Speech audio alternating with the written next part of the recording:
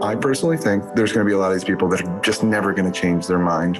I think instead of trying to push back, which has thus far not worked, let's just look at what is going on in their arteries. Personally, I think it's crazy. You don't care that your LDL cholesterol is 400, 500, 600. These are crazy levels. They won't even go see doctors because they don't want to hear it. There's all these people following this type of diet. These people are saying they're feeling great. You know, you're on these forums or whatever. Well, whatever happened to Bob? He doesn't post anymore. The bastard dropped dead, type of thing. But we don't know that. He's just gone. I think it's unethical to not watch what's going on in their art. I think it's unethical to not monitor them, at least. And we should do it in a way that's at least not these little anecdotes. That's Dr. Spencer Nadolsky, and this is the Proof Podcast.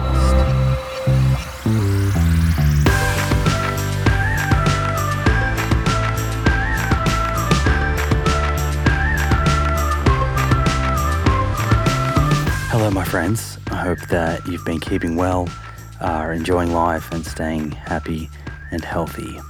If this is by chance the first time that you've stumbled across this show, welcome. We are delighted to have you join us. I'm Simon Hill, your show host, nutritionist, physiotherapist, and author.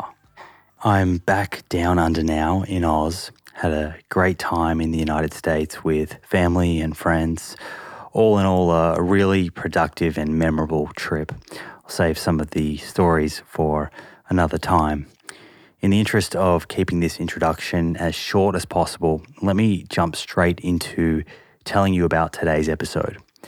I recently became interested in some claims being made by a fragment within what many would call the low-carb community about high cholesterol, particularly LDL cholesterol or ApoB containing lipoproteins, all of which we will unpack in this episode, not necessarily raising one's risk of coronary heart disease, at least not in a particular context whereby enormous elevations in LDL cholesterol are induced by dietary changes. As you know, I am interested in science, deeply interested in fact, and particularly interested in anything related to heart disease. It's the number one killer globally, and having seen my dad have a heart attack is something I'm deeply curious about. And central to this curiosity means hearing people out who perhaps have different views, being open-minded. So while there are many parts to this claim that do not make any sense to me at all, I am still interested in exploring it. This idea or hypothesis is very much being spearheaded by an engineer called Dave Feldman. Dave is very active on Twitter. He's developed a large community of followers, I assume mostly people who follow low-carb diets and have elevated LDL cholesterol as a result.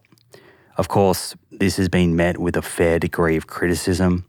Many people, myself included, take issue with people being led to believe that they are somehow an exception to the rule that higher LDL cholesterol means higher risk of having a heart attack. I've had several discussions with Dave, both on Twitter and on the phone, and while I do not share all of his views, I think it is important to state that I do appreciate that he is trying to move science forward. He is currently putting together a study looking at individuals following a low-carb, usually animal-based diet, with sky-high LDL cholesterol that will measure atherosclerosis at baseline and monitor progression over time. While it's not a perfect study, it is a start. So that's the background context and impetus for today's conversation with Dr. Spencer Nadolsky, an MD that specializes in lipids who is involved in this study. We talk about Dave's hypothesis, the study design, and where he sits on what has developed into quite a large debate. It is worth noting this is a fairly large deep dive, but that said, even though at times it may seem a little complex, if you are interested in cholesterol, heart disease, low-carb diets, etc., then I do think you will get a lot out of it. And I'll do my best to summarize things in the outro so no matter what, you walk away with the most important takeaways in a clear and concise manner before we wrap things up. Please enjoy, and I'll catch you on the other side.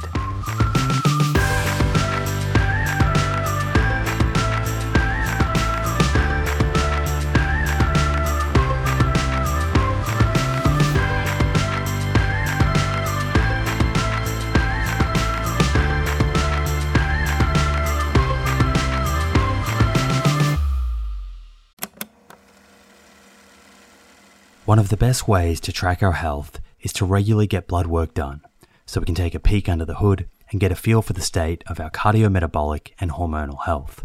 You can do this with your local doctor, or you can use a service like Inside Tracker. The nice thing about Inside Tracker is they make the process super convenient. You can organize their phlebotomist, a person who draws blood, to come to your house or office to do the blood draw. A few days later, your results show up in the Inside Tracker app, and they provide lifestyle recommendations based on whether a particular test is suboptimal, normal, or optimal. I've checked Inside Tracker's lifestyle recommendations, specifically the exercise and nutrition ones, and I can confidently say they are evidence-based and in line with the information shared in both my book and on this show. They even added ApoB to their ultimate plan, based on recommendation from myself and others. It's also nice to have all of your lab results readily accessible in one mobile app, making it easy to pull up past results and see trends and patterns over time. Get 20% off the entire Inside Tracker store. To get started, go to insidetracker.com/Simon for this exclusive offer. That's insidetracker.com/Simon.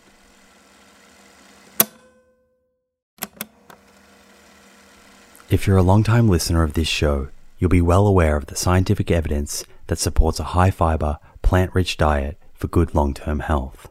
And while I certainly believe in a food-first approach, there is a role for supplements to help optimize the intake of specific nutrients and address any nutritional gaps. Enter Amil. Amil is a plant-based wellness company with a series of products to help you optimize your plant-based diet. Two of my favorite products being the Essential 8 multivitamin and the Optimal Omega Plus. The Essential 8 contains 8 key nutrients that plant-based eaters often fall short in. And the Optimal Omega Plus contains a direct source of DHA and EPA omega-3s, same as in fish, but from algae. In fact, taking Optimal Omega Plus daily, which contains 750 milligrams of EPA and DHA, is equivalent to eating 2 to 3 pieces of fatty fish per week, in line with the nutrition recommendations globally. To get your Essential 8 and Optimal Omega Plus, head to theproof.com/friends and follow the link, which will get you an extra 10% off your first order. That's theproof.com/friends. Dr. Spencer Nadolsky, welcome to the show. It's a long time coming. Great to be here with you. Yeah, thanks a lot, COVID.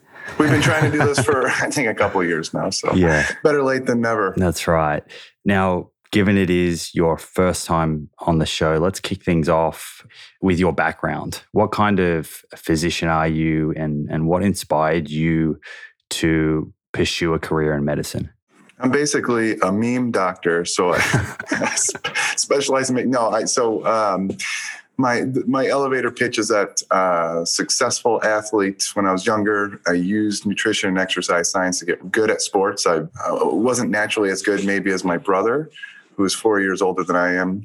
Grew up in an academic-minded family. Mom was a school teacher. My dad was a biology and teacher and high school wrestling coach. And so got good at sports, state champ, wrestler, all-state football, all due to what I would say hard work and just focusing on the science. Probably more so the hard way. If you work hard and you get anywhere near close, you're going to do a good job in high school. Was able to go to college or university for wherever you're listening to. We call it college over here. Did really well in sports there too. Had a scholarship, but wanted to become a physician. Went to medical school with the idea of maybe I was going to be an orthopedic surgeon. I knew that wasn't for me. The surgery and just kind of working with bones. I don't know. It didn't appeal to me. So thought about endocrinology, which was really interesting to me, and I love endocrine. But I was convinced not to do that because that's more end stage disease. I wanted to reach people before they, in that kind of subclinical range of disease. So I was convinced to do family medicine, which is the broadest of all over here in the States. I don't know how it is in Australia. I did in the UK. It's considered a GP. Here, GPs, we don't call them GPs because a GP would be like if you just did 1 year. So family medicine is its own specialty. It's very broad. You go through pediatrics all the way up to geriatrics, internal medicine, even women's health, OBGYN, that type of thing. So I did that. And I don't know if it was the right choice or not. It doesn't really matter because then I specialized even further into obesity medicine and then lipidology, which is the study of like lipids, cholesterol, sterols, and triglycerides and metabolism. So I'm really focused on lifestyle as medicine. And kind of, if there were a specialty, they've thought about creating this idea of a cardiometabolic specialist, medicine specialist, which is combining cardiology, preventive cardiology, with endocrinology, and not the more, I don't want to say esoteric, but the stuff that has nothing to do with cardiometabolic health. So, for example, like electrophysiology in cardiology, and let's say pituitary or bone disorders in endocrine. So it's more of like diabetology and preventive cardiology and obesity. It all plays together. So if I could call myself anything, which it doesn't exist yet, is a cardiometabolic specialist. But for now, it's officially obesity medicine and lipidology medicine specialist. So today, you're practicing. What kind of patients do you typically see? Yeah, so because of my social media, I'm all in the cloud now. I was able to get out of the clinic, use technology, get out of the clinic. One of the first kind of early adopters before COVID and all this stuff is purely all telemedicine. So I would get anywhere from super into medical nutrition stuff like biohackers, which personally, it's not my cup of tea, but I'd get a lot of those people all the way up to the person with end stage, type 2 diabetes, and other endocrinopathies and cardiovascular disease patients, trying to keep them from dying, basically. And then other people in between where I'm trying to prevent those things from occurring. So all over the place, but I try to focus mostly on that, what I'd say, that cardiometabolic patient, not the super athletes like I was in college. It doesn't really float my boat. Sure. So we're going to talk a lot today about lipids, no doubt. I'm curious, why the interest in lipids at your end? Yeah, it's really this idea of cardiometabolic health. What do we do to keep people having both a long life and a high quality of life throughout that life span? So lipids, as we'll talk today about ApoB containing lipoproteins, are the initiating causal factor in cardiovascular disease.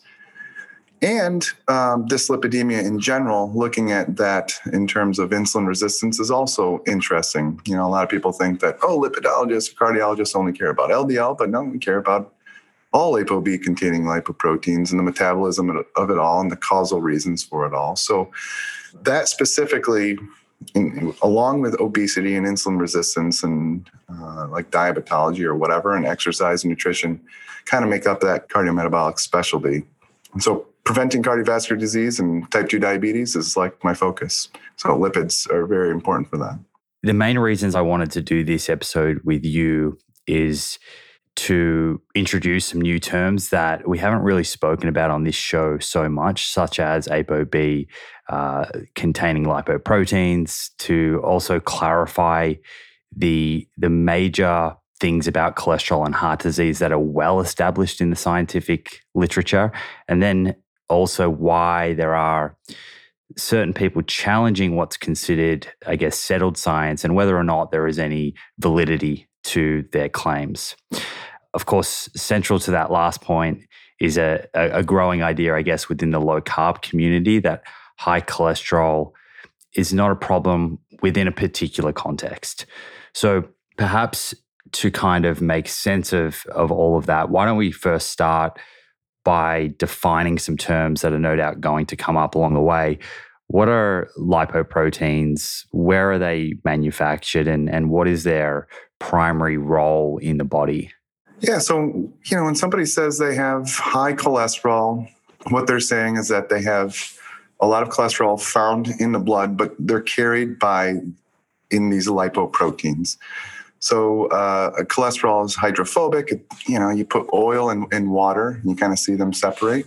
So how do you get them transported through the blood with no problem? You need to put them on these little proteins. You connect the lipid with an apolipoprotein, you make a lipoprotein. And so basically that allows transportation of cholesterol and triglycerides, phospholipids. These types of things are able to travel through the blood to get to wherever they need to go. And so that's really something that people really don't understand. And I don't even know if they need to understand that level of depth. But for this discussion, they probably should understand that.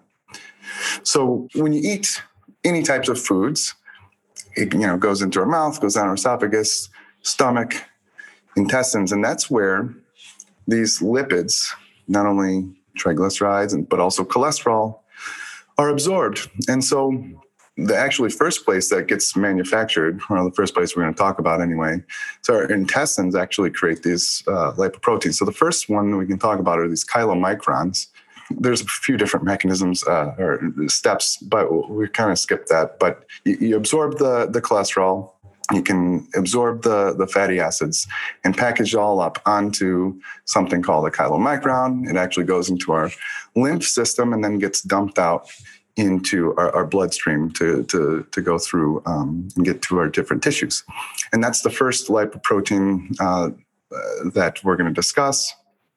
And that's actually one of these ApoB containing lipoproteins, this chylomicron. It's huge, though. It's huge. It's the biggest lipoprotein that we'll talk about. Now, the ApoB that's on that protein that gets packaged together with the cholesterol and triglycerides and all that, it's actually an ApoB48. There's two different types of ApoB. ApoB48, they call it the truncated version, versus an ApoB100, which we'll discuss is made in the liver later.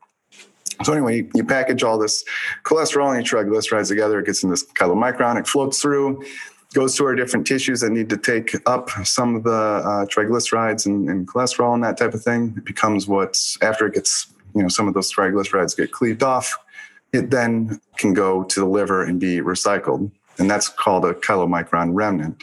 At least that's a simplistic version. There's all sorts of other things that can be going on, but that's the gist of it. So that thing goes and gets recycled in the liver, and that's called the exogenous pathway, although there will be some people that might argue with those terms. But we call it exogenous because it's what we eat from the outside. We eat these things that contain cholesterol, that contain fats or triglycerides, get broken down into fatty acids, and then that's how they get into our body and metabolized. But then there's this endogenous process where it's our liver can actually create these ApoB containing lipoproteins. And it starts with a very low density lipoprotein called VLDL, very low density lipoprotein. Same thing, it gets packaged up, triglycerides, cholesterol, and these apolipoproteins, and then can travel through the blood as needed for whatever tissues for energy. And then it gets broken down, goes down to a intermediate density lipoprotein as it gets broken down from our tissues that are requiring substrate of some sort. Gets broken down from there, from an IDL and intermediate density lipoprotein down to a low density lipoprotein.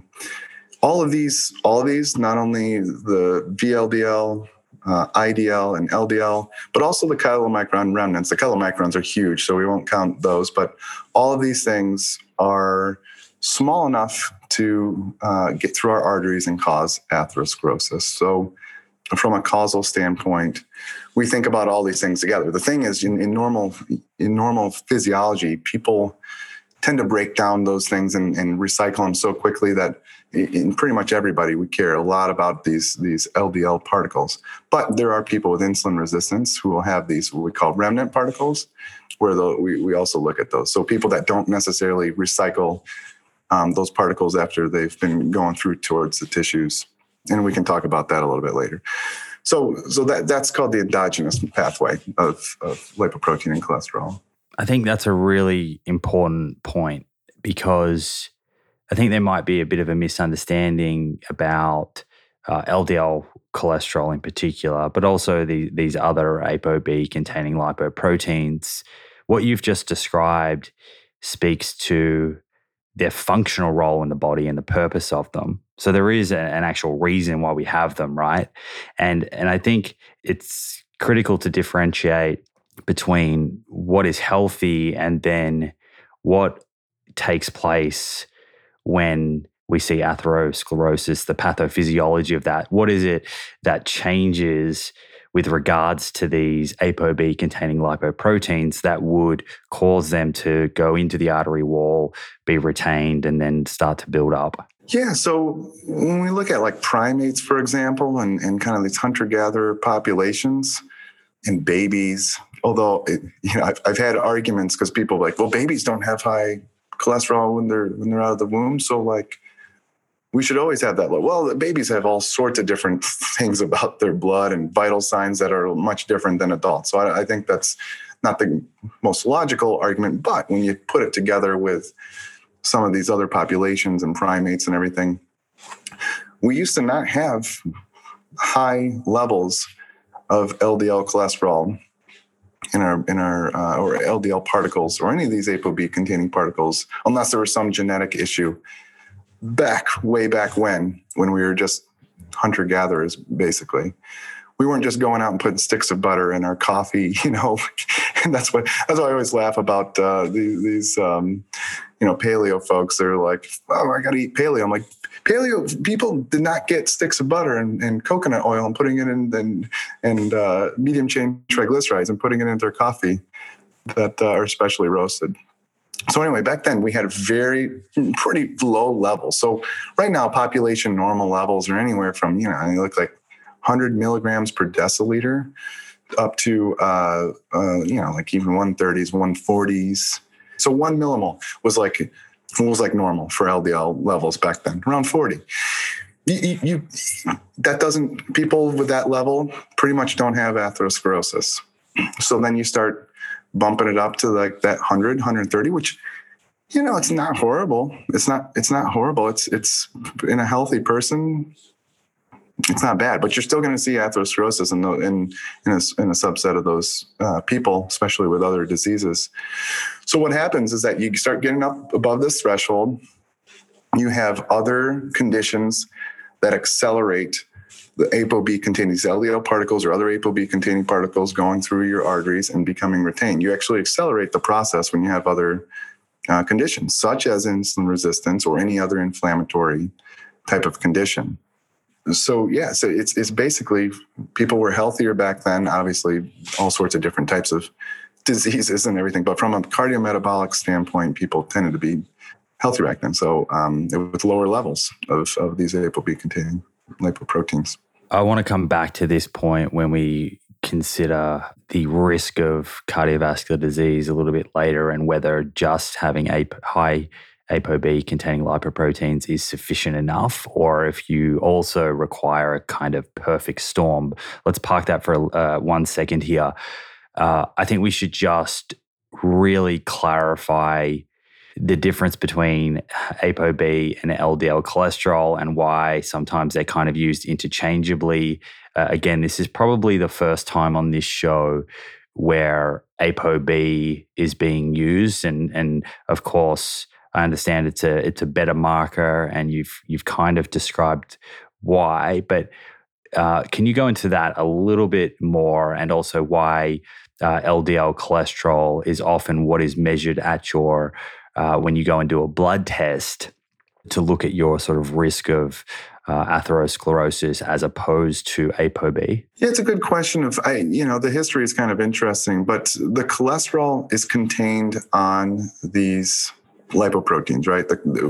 So we measure the cholesterol contained in all the lipoproteins, and then through certain equations, there's different equations now, you can actually spit out the LDL cholesterol level. And what they've pretty much used that for a long time now in terms of risk, because they thought that was the causal issue. But as we look further and further, it's not just the cholesterol is important, but it's the actual particle itself that can become retained in the wall and start this cascade of atherosclerosis. So some people could actually have higher levels of cholesterol and fewer actual particles, so maybe not as big of a risk. Whereas some people could have lower levels of cholesterol. It looks kind of normal, but they can have a ton of these particles. We call that discordance. We're measuring the cholesterol because it's kind of a surrogate marker or an estimating marker of the particles. Why not just measure the particles themselves? Well, there's, Alan Snyderman has written, there's people that have written all these papers of why not. And I think it's come time that we're probably going to. But the particles are what we probably want to know. They predict risk of cardiovascular disease better than actually measuring the cholesterol contained on the particles.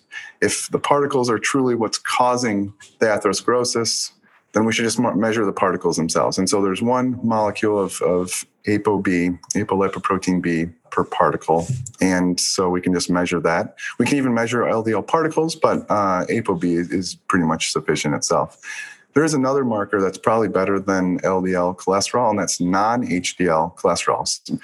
And the reason is because, as we talked about before, there's other ApoB-containing particles beyond LDL that can also become retained in the LDL wall. So why not account for other things that aren't LDL? So like the VLDL remnants, the IDLs, and all these other things that can also become retained in the wall. And turns out, so measuring that, you just get a total cholesterol and you subtract the HDL cholesterol, because HDL particles don't actually contain ApoB. And so those don't cause atherosclerosis. So you remove the cholesterol contained on the HDL, and then you get this non-HDL cholesterol. And it turns out that's a better predictor of cardiovascular disease than just LDL cholesterol. And then, there's some studies going back and forth whether ApoB is better than non-HDL. But in general, when we measure just ApoB, it even does a better job than non-HDL cholesterol. So really, it's an estimation. When we're measuring the cholesterol, we're trying to estimate how many particles, and it's the particles that actually get caught in the wall of your arteries. So that's the gist of it. So LDL cholesterol is a pretty good surrogate marker, but if you're going in to get your standard blood test done, non-HDL will be better again. And if your doctor can order ApoB, is that a test worth requesting? I personally would. I mean, at this point, I don't know how much it costs over across the pond and everything, but here I can get it pretty cheap to the point where I tend to always get it. Now, I will say, if you don't have insulin resistance, it's usually not an issue. So we care about these people that have discordance, right? So the people with insulin resistance have a discordance. Discordance means the predicted amount of particles you have for the amount of cholesterol is different. So you have this level of LDL cholesterol. You assume you're going to have this many particles from it. But instead, you have this much LDL cholesterol and you have a lot more particles. And so you have fewer amounts of cholesterol per particle, but there's more particles to get into your blood. So the non-HDL does a better job at capturing. It doesn't matter as much. But there are people someone has like a little bit of an increased waist circumference. Maybe their triglycerides are, getting above 100. Their HDL is starting to drop down into the 40s. And that's it's a sign of insulin resistance. And then you check their cholesterol levels and you're like, well, your LDL looks okay and everything. Your glucose looks okay. I think you're fine. But actually their ApoB is actually higher. We didn't test it because you just get the standard lipid panel. Now the non-HDL it should be more concordant with that ApoB level. If you've tuned in to the many episodes I've done focusing on cardiovascular disease, the leading cause of death globally, you'll be well aware that ApoB is a better biomarker for measuring our risk of having a heart attack or stroke than LDL cholesterol. The only problem is that not every pathology lab is set up to test ApoB levels. Fortunately, This has now been made easier by Inside Tracker, a leading health and wellness company, founded in 2009 by experts in aging, genetics, and biometric data from Harvard, MIT, and Tufts that provides lifestyle advice based on your blood test results. With the new edition of ApoB, Inside Tracker's Ultimate Plan now analyzes 44 biomarkers, including metabolic health markers like HbA1c, triglycerides, and blood glucose, important nutrients like vitamin D and iron, as well as hormones like cortisol, sex hormone binding globulin, free testosterone, and total testosterone, before giving you science-backed lifestyle advice to optimize your health and longevity. Your data tells the story of your health. With Inside Tracker, get to know your story and create a lifestyle that delivers better health for longer. Get 20% off the entire Inside Tracker store. To get started and redeem this offer, go to insidetracker.com/Simon. That's insidetracker.com/Simon.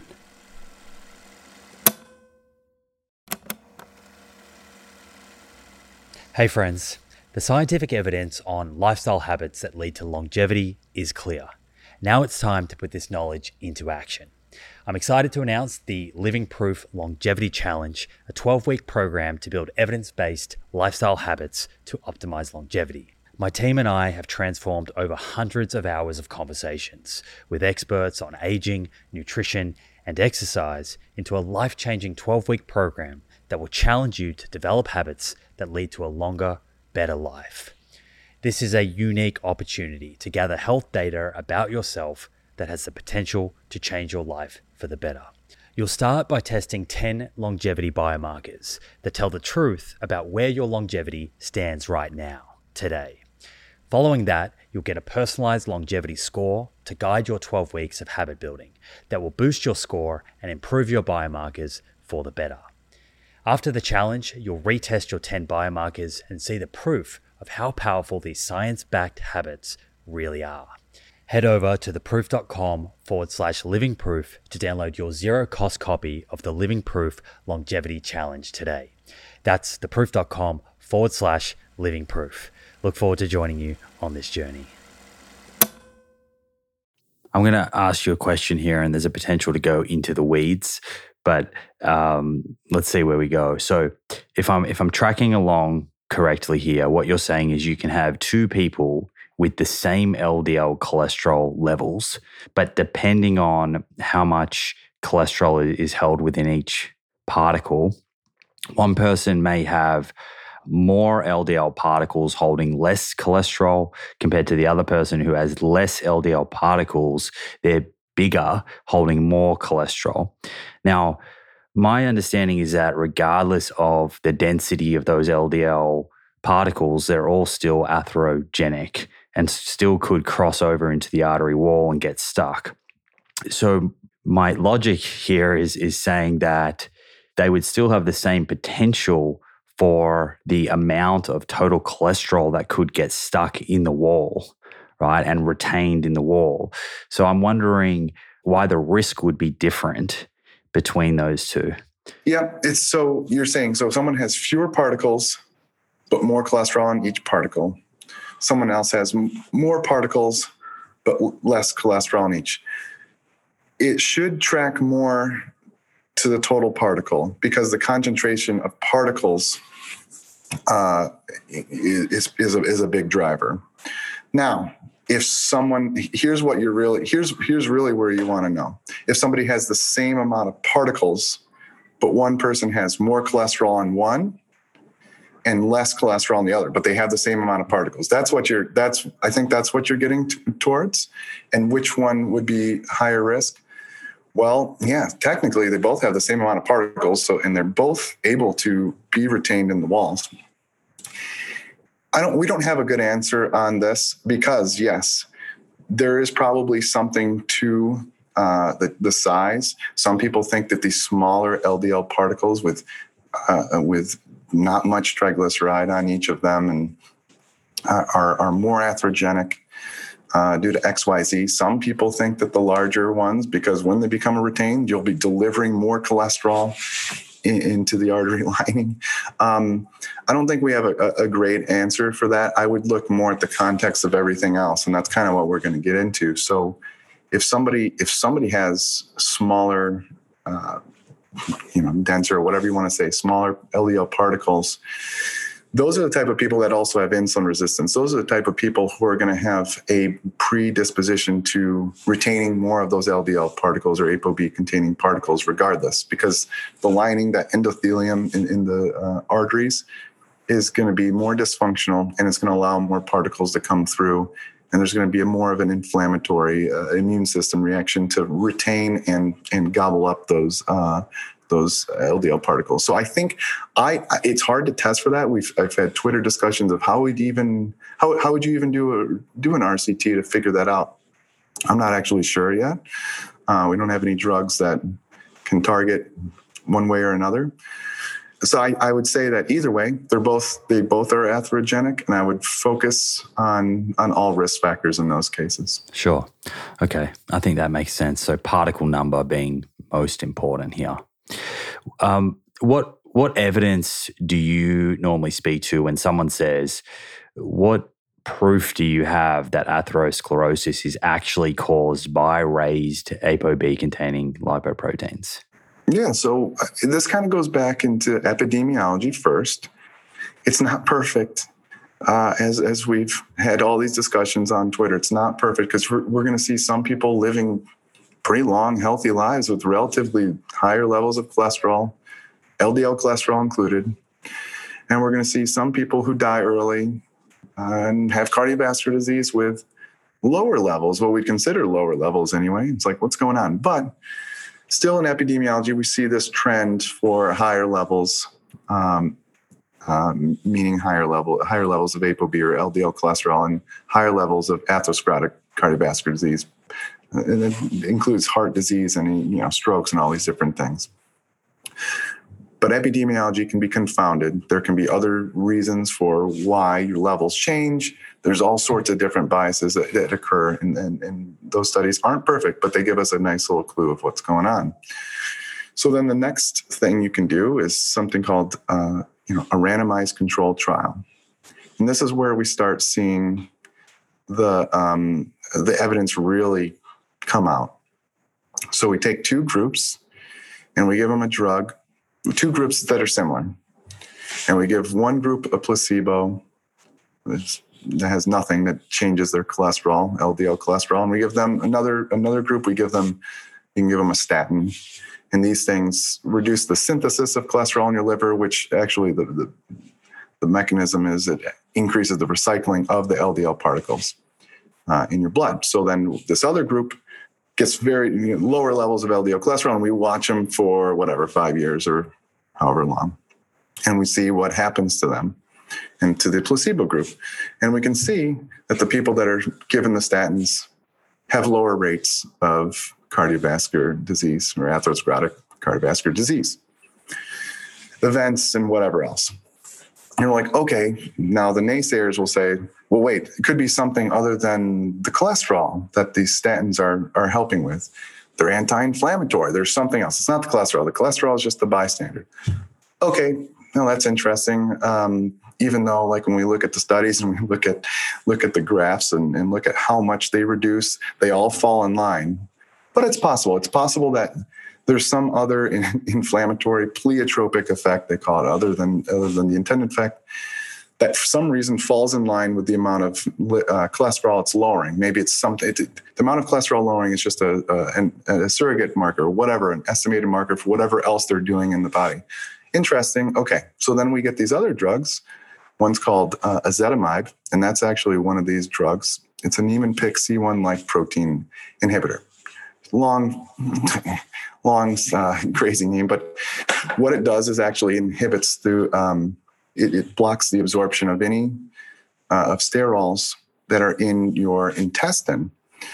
Now, you may say, I talked about the dietary cholesterol being absorbed and whatever else and being packaged in your intestine into those chylomicrons and so forth. But there's also sterol in our bile that it also decreases the reabsorption of. And that's where, Dr. Dayspring and some of these other people like try to make sure everybody understands that mechanism, because even in those who are like a vegan, who don't even have any dietary cholesterol, it will reduce their LDL cholesterol. And the way it does that is through, similar to the statins, because you're not absorbing any more of that cholesterol from the bile or anywhere else.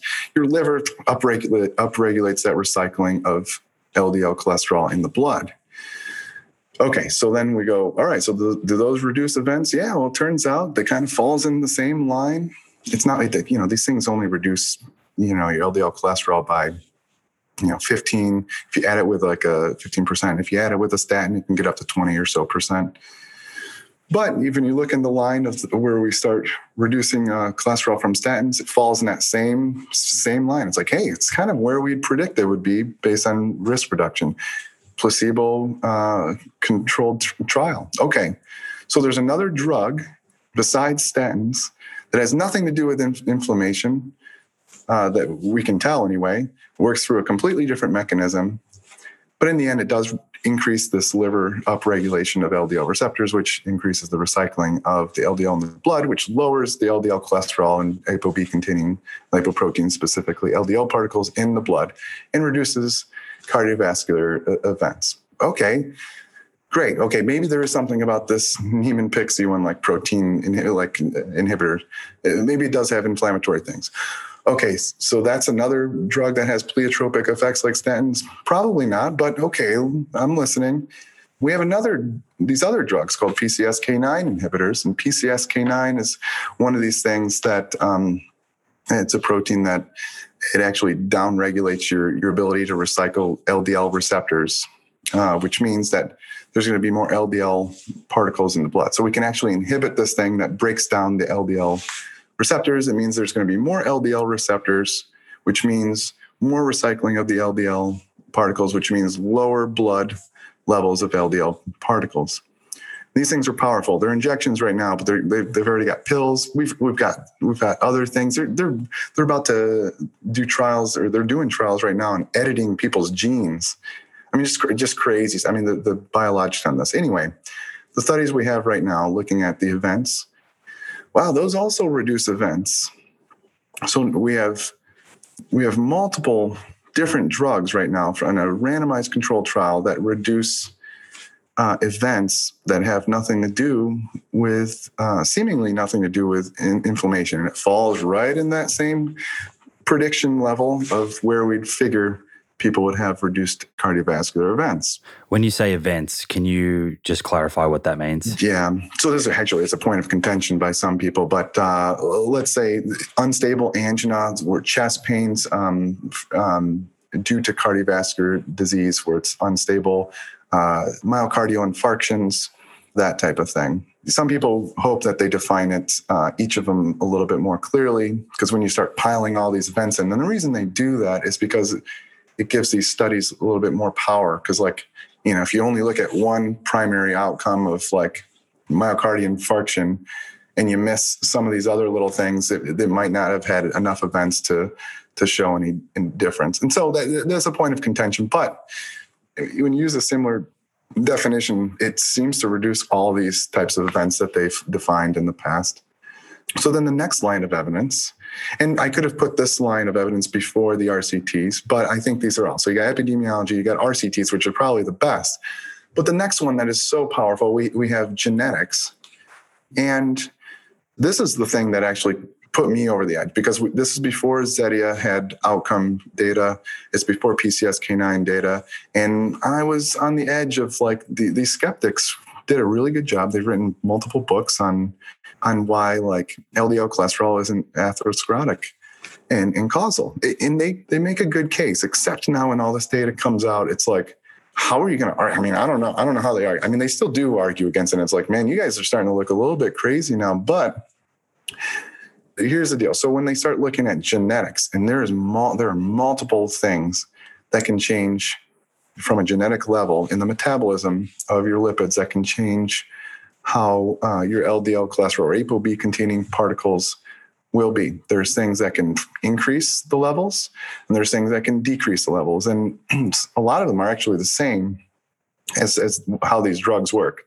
So statins work by this HMG-CoA reductase, and you can actually look at genetic levels in populations, looking at those who have less versus more, and see slight differences in how people will do over time. There's also the NPC 1-like-1 protein, the Zetia blocks. There's people that have more of that versus less of that, and you can look at the lipid changes and see how they do over time. The PCSK9, that's a big one, where you can look at people that have loss of function, those people that have less PCSK9, just similar to how the inhibitors work. Those people don't get atherosclerosis. The people that have gain of function or more of it, they tend to have more atherosclerosis over time. And then there's a bunch of other things. There's something called an ABCG5 and 8. It's a little transporter after that NPC 1-like-1 that's in the intestine. Either way, a lot of different things that can change your blood levels of ApoB or LDL particles and cholesterol. And it looks like tends to be those who have more, just from genetic levels, tend to have more atherosclerosis. And those who have less tend to have less atherosclerosis. And now, I mean, I'm sure we'll get to this, but they'll still argue that, like, hey, though, like, these are in big populations. Have they ever taken these and looked at those who are healthy, like very healthy? And it's always keto. It's keto. It's never anything else, but it's always, what if these people weren't following a ketogenic diet? So it's pretty powerful data to go like, hey, in general, in the general population, this tends to go like this, and this tends to go like that, depending on how much ApoB or LDL particles you have. One of the really interesting things that I find about that research is that it really highlights the importance of lowering LDL cholesterol or ApoB containing lipoproteins as early in life as possible. When you look at the magnitude of risk reduction from those genetic studies versus the randomized controlled trials, which I think people often overlook, are subjects that had a potentially decades with an elevated level before going on the drugs. Yeah, so here's some of the stuff of these epidemiology studies. So they'll take a group of individuals, 60 to 80 years old or whatever it is, and they'll go, look, these people with like very low levels of cholesterol, they seem to die early. These people with like, moderately high, these people seem to live very long. There were a lot of people that died or had major, massive heart attacks way earlier, and we missed them all. They're all dead. So these people they're all dead. They're just morbidly. Everybody's dead. But really, when you start capturing these people right at the 60 to 80, there's something that people don't talk about, and I think this needs to be talked about. There are people with a resiliency to atherosclerosis. And so I've gotten in these arguments. People are like, my LDL cholesterol is 500 milligrams per deciliter. I mean, massively high. And I've had it for a year, and my coronary artery calcium score is 0. Sounds like Paul Saladino. Well, yeah, I wasn't going to name names, but that's him. And he goes, I've had other patients that have done that, and their CAC score is 0. LDL has nothing to do with atherosclerosis. And I'm like, oh, okay, well, by that logic, I've had patients who smoke, who have type 2 diabetes, who have all sorts of other things that they would say is causal, to also have 0 coronary artery calcium score. There's certain individuals that have resiliency. So you have to look at massive numbers, population numbers. I don't know. We can't totally predict. They're getting better with certain genetics to find out who. But I think these arguments are silly. On that topic of coronary artery calcium score, and then we'll come back to the kind of conversation. I'm also wondering how insightful that score is in the first few years, say after changing your diet and jacking up your cholesterol levels. Have you allowed a long enough period to actually pick up calcification, particularly if you're, say, 30 or 40 years old? No. In fact, and that's why I'm part of this study where we're looking at the development and progression of atherosclerosis. And we will not be using coronary artery calcium as a marker for progression, because First of all, getting a zero coronary artery calcium score is a great negative predictive value. The person that has a 500 LDL cholesterol after a year of keto, they're not going to drop that anytime soon. It does take time. How much time in that individual? I can't say, because there are kids who have what's called the familial hypercholesterolemia, who will have LDL receptor mutations, to where, you know how I talked about the liver is so important for recycling these LDL cholesterol particles, these LDL particles and ApoB containing particles. Well, in these kids, actually, they develop rapid, massive atherosclerosis when they have two of their genes knocked down. They have like these 500 to 600 milligrams per deciliter levels. So, but anyway, in these people with diet-induced hypercholesterolemia, up to, 200, 300, 400, 500, I've seen some people up to 700 somehow. I don't know how long it's going to take, but you're not going to see calcium.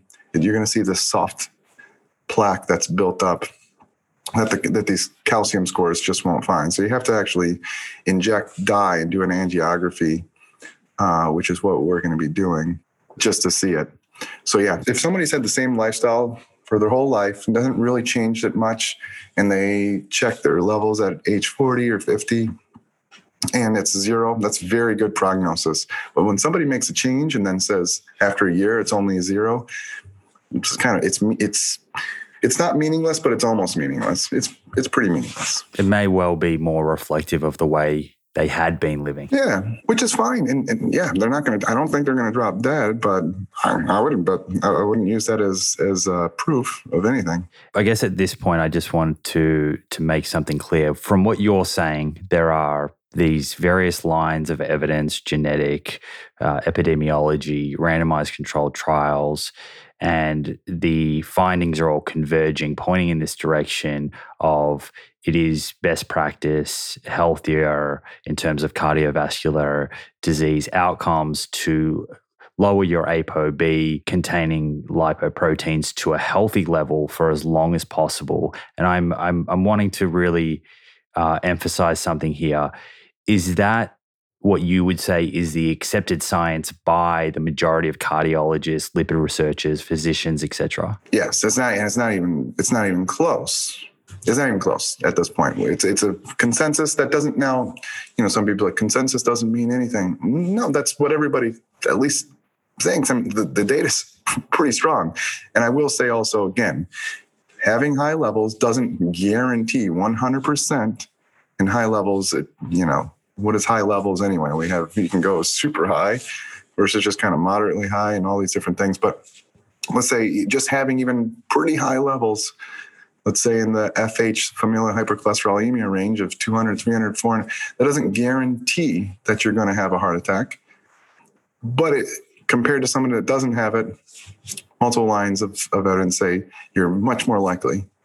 And this is, I would say, because of certain resiliencies in genetics of how people develop atherosclerosis.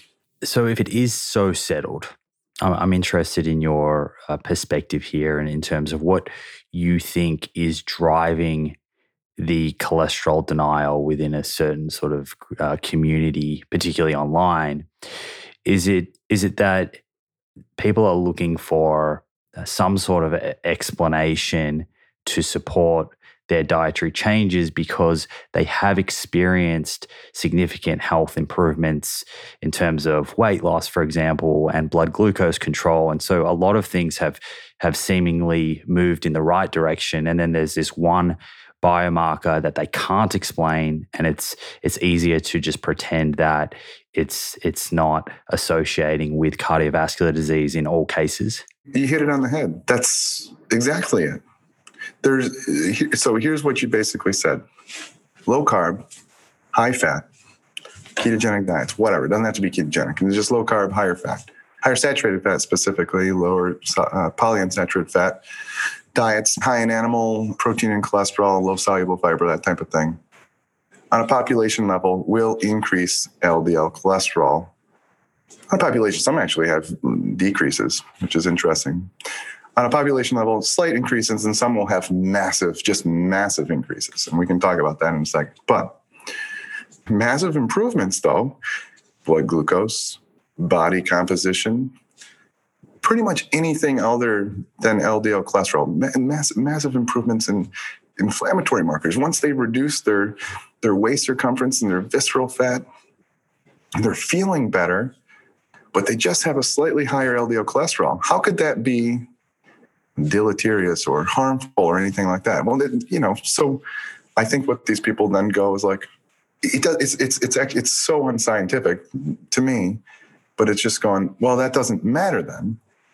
No, I don't think I would say that. I would say, hey, why don't we just look at the risks and benefits of it all? If this is the only lifestyle you can tolerate, and for some reason you refuse to change, some of the parts of your low carb diet to a more, I'd say, plant-based version, and your LDL cholesterol is a little bit elevated, but everything else is improved, then let's just look at you as an individual and kind of focus on whether we do need to reduce it. You can use medicines if need to, or just monitor.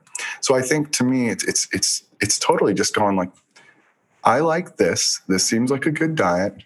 I've made sarcastic tweets about this so many times. I just got one that popped up from 5 years ago that was like, I love low carb diets, but LDL goes up. Therefore, LDL doesn't matter. That's the logic. And to me, I think it just doesn't even make any sense. It's not that it doesn't matter, but maybe that the more scientific wording should be, or thinking should be, well, maybe it's not as harmful. Maybe because of all this, there is some increased resiliency, as I said, from other, how there is a resiliency in some individuals. Maybe it creates a resiliency in some individual. I don't know, though. We don't know, and that's kind of what I'm trying to study. When I look at this, I can really empathize with someone in that position, in that they've improved their overall health and they're just feeling better, right? And of course, they think back and don't want to go back to their previous diet. That's probably not an option, and totally understandable. What seems to confuse me is that there seems to be some emotions and ideology attached to a few of these ideas around shifting that high-fat, low-carb diet to a more plant-based version. And when I refer to sort of ideology, I'm speaking to this idea that polyunsaturated fats particularly, lead to oxidation, and there's a lot of fear in this group, it seems, about polyunsaturated fats, despite the evidence showing, swapping saturated fat for polyunsaturated fat has favorable effects on blood lipids and outcomes. Yeah, it's the same thing. So trying to come up with every single reason not to do that. It honestly doesn't make any sense. So it's like, okay, my LDL cholesterol went up. I like animals. I like butter. I like coconut oil. I'm feeling pretty good on this diet, but my LDL cholesterol went up. So like, why did it go up? Oh, because of XYZ, fewer polyunsaturated fat, more saturated fat. Well, saturated fat, they can't be bad for you because I'm feeling better. So let's find every little thing. Yes, it's true that polyunsaturated fats compared to saturated fatty acids are more readily oxidized. I mean, from just biochemistry. But who cares about the mechanism? Did it actually change outcomes? No, we have tons of data. I mean, you've posted about it on Twitter multiple times. We have tons of data to show that that's not actually what happens. Honestly, these RCTs that they've done in the past, at this point, I think they're kind of garbage. They did them in hospitals and all sorts of weird stuff. And some of these polyunsaturated fats, there's question of whether there's a lot of trans fat included. And for those listening, trans fats versus cis fatty acids, it depends on how the structure of the double bonds of these things. So saturated fatty acids don't have a double bond. Monounsaturated fats have one double bond in the structure, and then polyunsaturated have multiple. And then based on those double bonds, you can have trans or cis and all these different things, just to let people know. So when you have a double bond, it can become oxidized, whereas saturated fat, it can't be. So what they think, though, and this goes back to the pathogenesis or pathophysiology of atherosclerosis, the idea was that ApoB-containing particles, specifically LDL particles, cannot cause atherosclerosis if they cannot become oxidized. And so if you don't have any polyunsaturated fats within this ApoB-containing particles, specifically LDL particles, It's not going to become oxidized. It doesn't matter. It won't cause atherosclerosis. Can we just pause 1 second on that? Can you just define what you mean by oxidized in case it's the first time someone's hearing that or perhaps has never had it explained? Yeah. So, you think about like rust on metal or anything else like that. It's a biochemical reaction. Let's see, loss of electrons is oxidation. Leo says GER, gain of electrons is reduction. So it's a it's a biochemical reaction. You had it's a change in electron configuration, and because of this, the immune system, they thought that once that becomes retained and oxidized, the immune system sees it as foreign and goes gobbles it up. The monocytes or the macrophages come in, gobble it up, and there's cholesterol in there, and you start forming the foam cells, fatty streaks, and then more and more starts building up through this whole atherosclerotic cascade. So what we find out is that it doesn't; these particles don't need to be oxidized in order to start causing this atherosclerosis. There's other ways these particles can be modified as well. It doesn't have to be oxidation. And honestly, like that whole thing, there's a recent paper by Peter Libby, really good paper of atherosclerosis. It was just written a few months ago, but basically questioning this idea of particles needing to be oxidized. And the other thing is like when these particles are in the blood, they aren't readily oxidized anyway.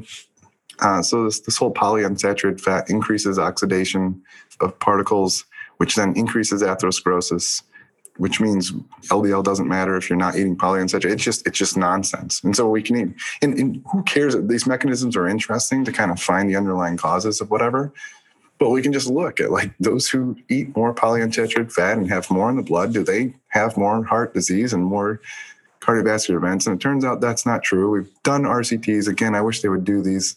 I hope they do them again in the future because I think that would be interesting. But they've combined all that data. You can look at the most recent Cochrane analysis, and it seems to be fewer events when swapping out saturated fat for polyunsaturated fat. But again, I hope they actually do this stuff again. It would be kind of interesting, but they probably won't.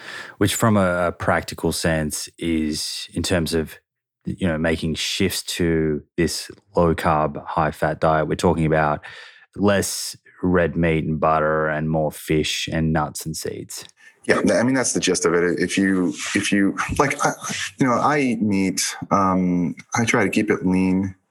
The dietary cholesterol will play a small component, but it's more the saturated fat. And I would say it's really these high amounts of saturated fat from like palmitic acid, myristic acid, from coconut oil and that type of thing.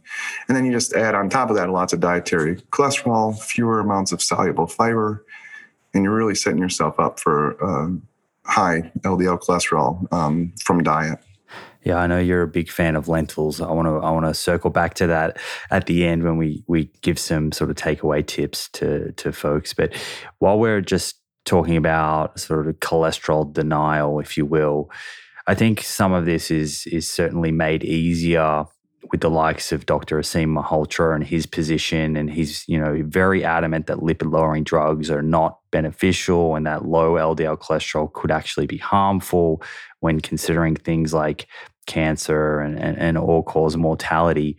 Why do you think that someone like him, a UK physician, he's on TV all the time, why do you think he is so adamant despite all of this evidence that you've put forward? Yeah, it's hard to know his intentions. Maybe he truly believes it. I don't know. The thing is, once you gain a following and your whole mantra is a certain type of dietary pattern and you sell lots of books, and I mean, why wouldn't you turn the other way? I don't know. I mean, to me, it's like I don't make any money from lowering or raising cholesterol. Like I want people to, I make money from trying to help people get better despite whatever the evidence is. And so I don't know if it's fame, fortune, everything else. I have no idea. Maybe he truly believes it. There are a lot of these people though. And you can manipulate the data all you want. So like, for example, some of this epidemiological data, they show people that have lower levels of LDL cholesterol seem to die earlier. Well, that's interesting. Well, it turns out cancer and other malnourished states also lower LDL cholesterol. So were they dying from the cholesterol? No, it's a big confounder. It's reverse causation. These other things are lowering the cholesterol, but it's these other things that are killing the people.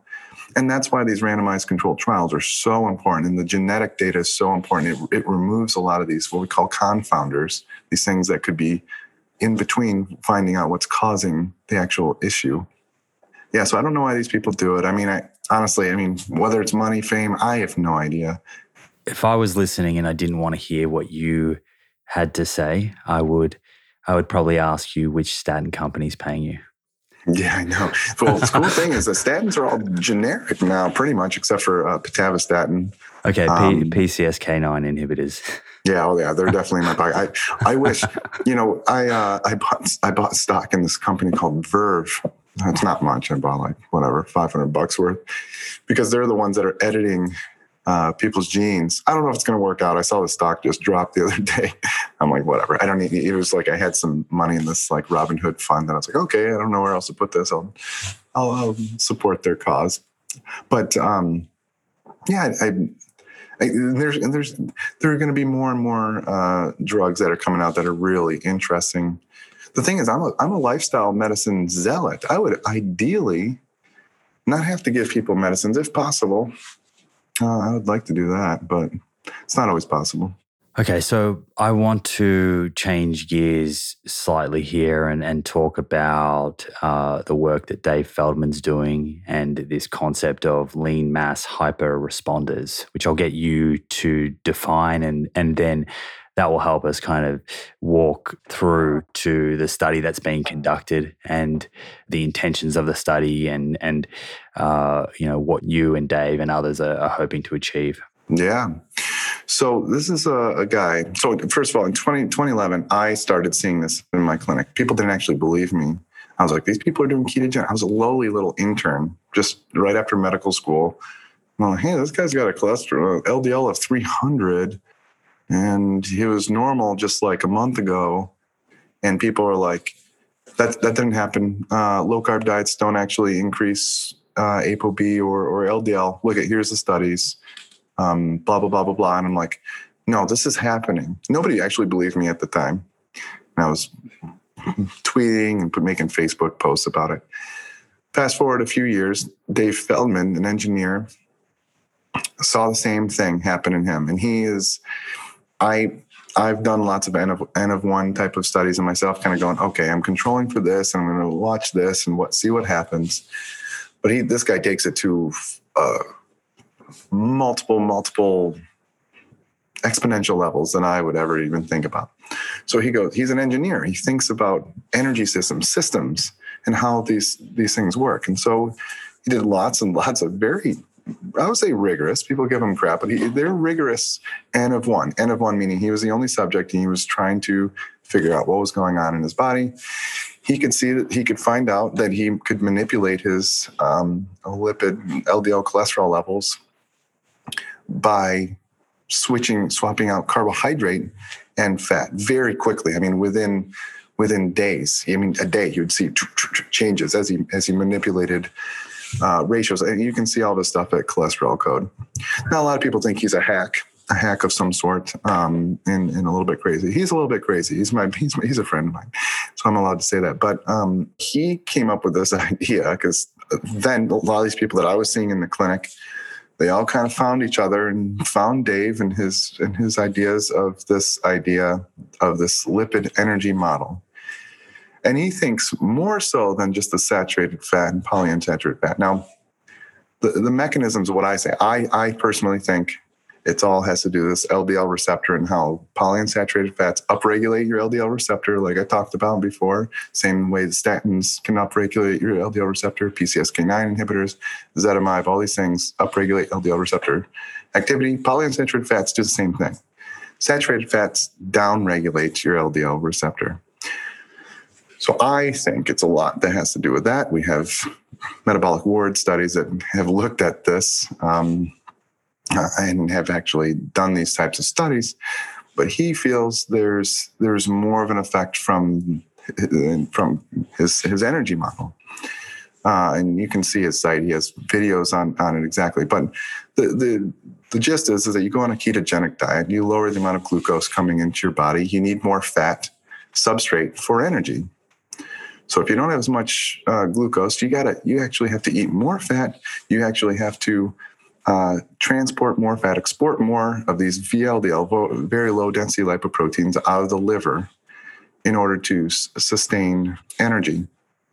And if somebody's very active, lean, this type of thing, they're going to have more of these particles flowing out.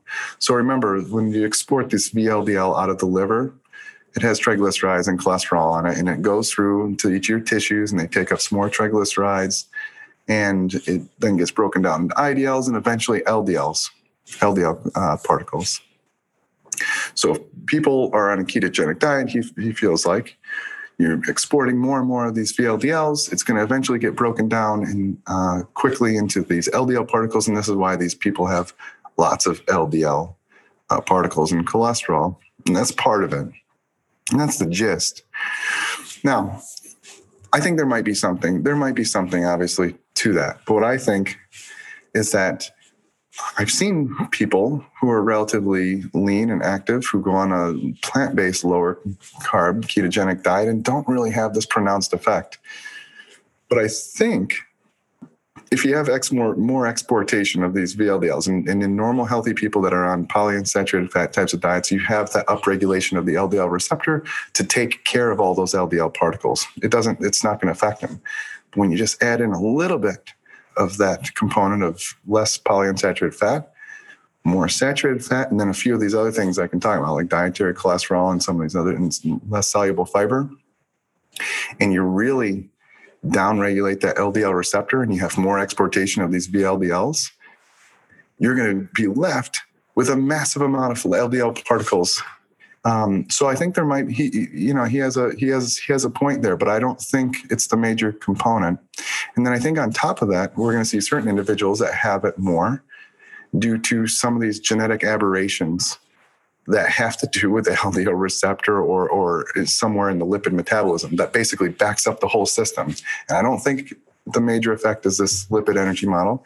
Again, this is going to be not easily, but we can test this, and I think we'll eventually do that. But personally, I think these people with explosive levels of LDL cholesterol, it's not necessarily this energy model. There may be a component of that. I think it's that plus all these other things make a massive explosion of LDL particles in the body due to the downregulation of LDL receptors, and there's a major backup. That's what I think happens. Before we get into the study, I just want to try and make sure that I'm hearing this correctly. And I'm also mindful not to sort of misrepresent Dave's position. So correct me if I'm wrong here, but essentially, despite all of the evidence that you've walked us through, Dave's hypothesis is that within a particular context, it's possible that ApoB containing lipoproteins are not atherogenic.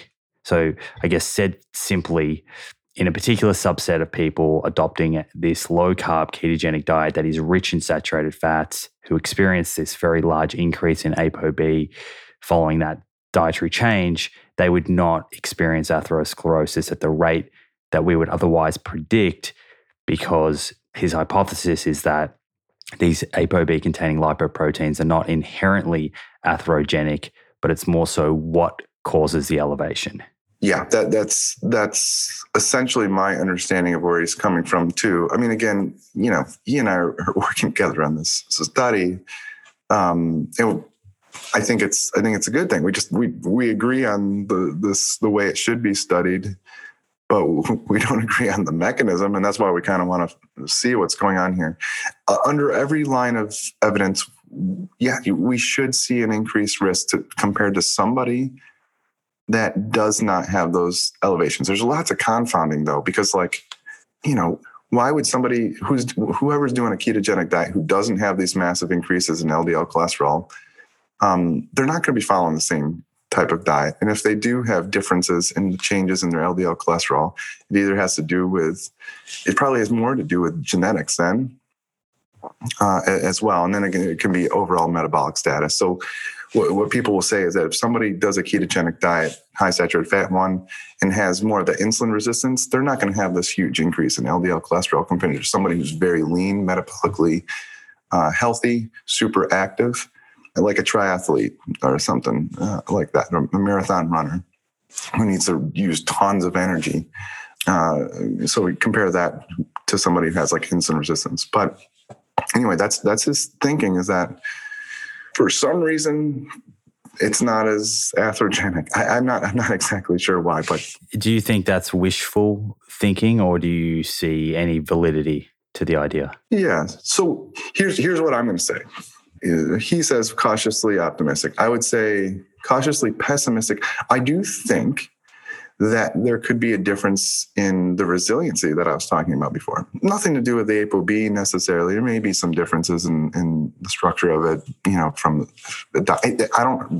It doesn't totally make a lot of sense from the structure of it, but I think more of this resiliency. I think, if anything, there may be a difference in how our immune system reacts to when the ApoB containing lipoprotein gets beyond that endothelium, and how well it's retained, how our immune system reacts, macrophages go and gobbling it up, that type of thing. I think if anything, there may be a difference there. And there is some evidence to show that those with familial hypercholesterolemia have higher rates. So just for those who are listening, I talked about the different genetic differences in how you can have differences in your LDL cholesterol. There's something called familial hypercholesterolemia, and these look at these major defects in cholesterol transport. The big one is an LDL receptor defect or mutation. And if you have something in your LDL receptor mutation, like if you have defunct LDL receptors, that's where your cholesterol starts building up a lot. There's another one. You can have changes in your ApoB mutations, how you make the ApoB. They don't fit in the LDL receptor as well, so they start building up more in your blood. That's the second one. There's a LDL receptor related protein. It's another way to recycle your LDL cholesterol or LDL particles. And then there's that PCSK9. And if people have loss of or gain of function of that or mutations in that, where you have more PCSK9, you can have massive increases. So that's when I say familial hypercholesterolemia. It's one of those big four. The big one that people think about are LDL receptor mutations, though. So getting back to it, there's evidence to show that those who have an LDL receptor mutation, those people with massive increases in their cholesterol, those people actually have higher rates of atherosclerotic events than those people who have similar levels of LDL cholesterol, but without that genetic defunct or mutation. So some people think that it's because they've had longer or higher levels throughout life. That's possible. Or it might be something about the genetics that also increases atherosclerosis beyond the cholesterol. And so then you can tease it out even further in something called polygenic hypercholesterolemia. And polygenic gets into some of these other smaller genes in our lipid metabolism beyond those four that I just talked about in familial hypercholesterolemia. So some of that stuff like the HMG-CoA activity, the ABC, G5 and 8, and some of these other things. So when you tease it out, the FH level, those big four, they tend to have higher levels. Then you get the polygenic, and they tend to have fewer events than the ones with the FH. So other genetic causes still increase. And then you have the people that just tend to have higher cholesterol, and we don't really exactly know why. And then those people have less or fewer atherosclerotic events than any of those two above. So if we're talking about what we call diet-induced hypercholesterolemia, if it's purely diet-induced, not due to any genetics, whether it's a big genetic mutation from FH or polygenic hypercholesterolemia, it's possible that isn't as atherogenic as those genetic causes.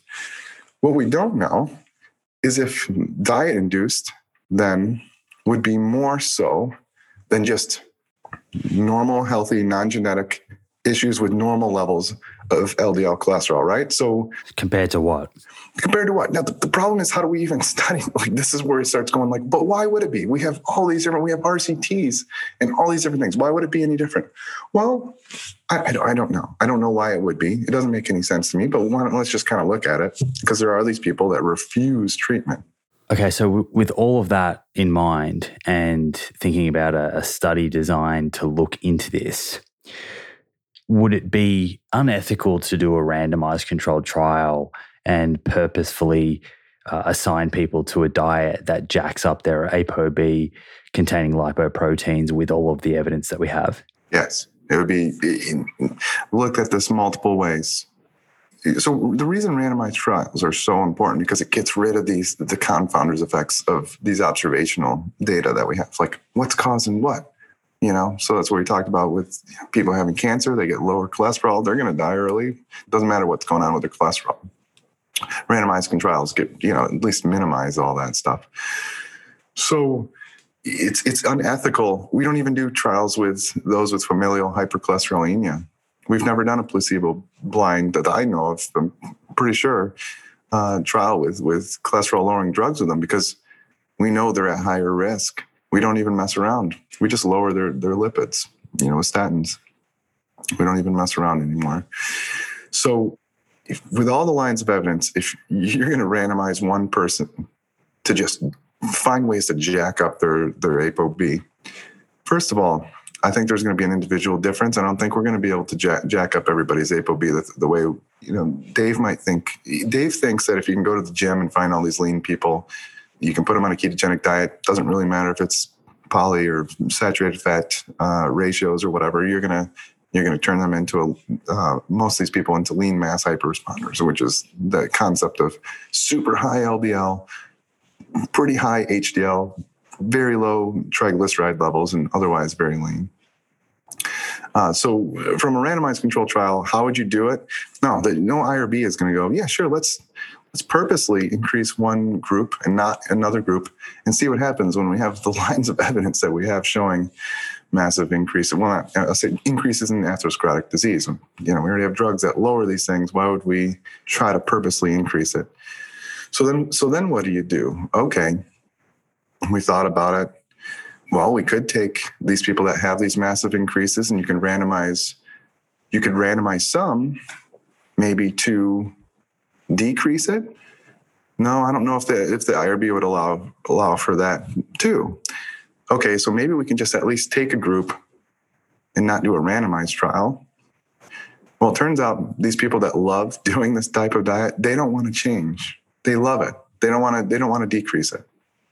These people that are passionate about it, they feel that the benefits outweigh the risks. Can I ask you a question on that? Because I know that there has been some comments that I've seen online about that. Do you feel in any sort of way, shape, or form them being married to this diet and not wanting to change is in any way due to Dave's hypothesis in general, and perhaps that has contributed, and the study, to people going against their physician's advice to change their diet? Yeah, I would say this. I would say there's so many of these people. It doesn't matter if Dave weren't around. He just made a group for people to meet up and get there. I think, with the Malcolm Kendricks, and you got these other LDL, these people I was reading all their books when I was in medical school over 10 years ago. I was reading these things, and they made some good cases. So I think these people would exist regardless of Dave. He kind of came up with this lipid energy model, and he throws these hypotheses out there. Maybe it's not as bad. Maybe it's not. I think he's much more benign than what other people give him. I would say that him, I've seen the words coercing and all these types of things. I don't think so. I think these people are pretty adamant, regardless of Dave. I mean, like some of these people that I know that do this, they've never even heard of Dave. They just think that cholesterol. It's a lot of these LDL skeptics. So, I've gone into his group, and I've written an article for his blog that states exactly what we kind of talked about here. The lines of evidence, why I don't think it's a good idea.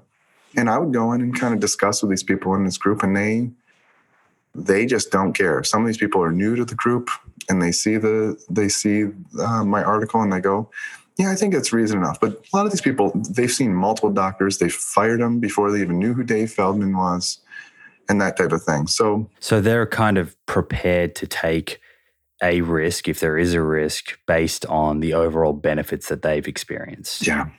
I mean, look, I would never do it. When my LDL, so recently my LDL levels have increased for whatever reason. I'm not really sure. I think it might have been the tacos I was eating. I'm not sure. But I actually take ezetimibe. I have some rosuvastatin too. Like, I don't mess around. And like we said, from all the data we have, the longer and higher your ApoB, I'm not messing around. But I'm also very cardiometabolically healthy. My insulin levels are very low. My glucose levels are great. Triglycerides are low, barely detectable, high sensitivity, CRP, all these different things. All biomarkers are low. But, even when I see my LDL get into the 120s, 130s, I'm like, I don't want that. Here's what I'll say. The other thing I'll say, it used to drive me crazy. And I used to argue with all these people. So I understand what other people are saying. I personally think there's going to be a lot of these people that are just never going to change their mind. And I think instead of trying to push back, which has thus far not worked, I think let's just look at what is going on in their arteries. These people are well informed. I mean, I think it's crazy. Like, what are you going to do? You don't care that your LDL cholesterol is 400, 500, 600. These are crazy levels, just crazy levels where you see in FH, familial hypercholesterolemia. And they're like, nope, I don't think it's related. I fired my doctor 3 times, 4 times. They won't even go see doctors because they don't want to hear it. They've seen it. They've seen everything, and they don't believe it. So what are you going to do? Well, I think it's unethical to not watch what's going on in their art. I think it's unethical to not monitor them, at least. And we should do it in a way that's at least not these little anecdotes. So here's the problem with there's something called survivorship bias. There's all these people following this type of diet. These people are saying they're feeling great. You're on these forums and whatever. Oh, whatever happened to Bob? He doesn't post anymore. The bastard dropped dead, type of thing. But we don't know that. He's just gone. We don't know. We didn't know Bob. He was just in the forum once in a while talking or whatever. You may not even noticed. So then you get the survivorship bias, this whole resiliency. These people the longer we wait, we're going to have more and more of these people that drop down because they're dead or have heart attacks. At least that's what I would expect. And we're laughing, but it's like, it's true. And you hear some of these stories, but it's not really talked about. So let's take these people in a cohort style. I want to do a registry, quite honestly. I want to get everybody that's following this. And the longer they follow it, I want to start the clock. I want to get them all, these CTAs, an angiography with the injectine, where you can actually look at the soft plaque and all these little things, the vasculature, so much better than a coronary artery calcium by itself. And then, just check in with them yearly or whatever it is. See how they're doing. Are your LDL cholesterol, you're still doing ketogenic diet? Yeah. Is your cholesterol still? Yeah, it's super high. What's going on? You've been in the hospital, that type of thing. I want to do a registry. But right now, we had to settle for, not settle for, this is another way of looking at it. We're still getting people in, but we're getting people in to have these massive changes in their cholesterol. I don't call them lean mass hyperresponders. I call it diet-induced severe hypercholesterolemia. Why don't you like lean mass hyperresponder? Because it's not poorly defined. Dave defines it on his website. He's got these parameters. The problem is that I'm not convinced of the mechanism behind it. We do know that it's diet induced. We know from a dietary standpoint, it was their diet. So the way I designed this thing is that we got to make sure that we're not getting these familial hypercholesterolemia people. So there's a lot of lipidologists, cardiologists who see these 500 milligrams per deciliter. If you look at something called the Dutch scoring system, the FH scoring system, Dutch lipid score, people with a 500 milligrams per deciliter coming in, they're pretty much automatically, that person has FH, treat them like FH. Oh, if you actually looked, a few months ago, they had 100 or 120 milligrams per deciliter cholesterol before they're ketogenic. They don't have FH. So the way I designed this, and I worked with Dave and I worked with this guy named Tommy Woods, and we're actually working with the Lundquist Institute with Matt Budoff, who is, I think, probably the most renowned CTA expert researcher cardiologist out there. And so I would call myself probably one of the,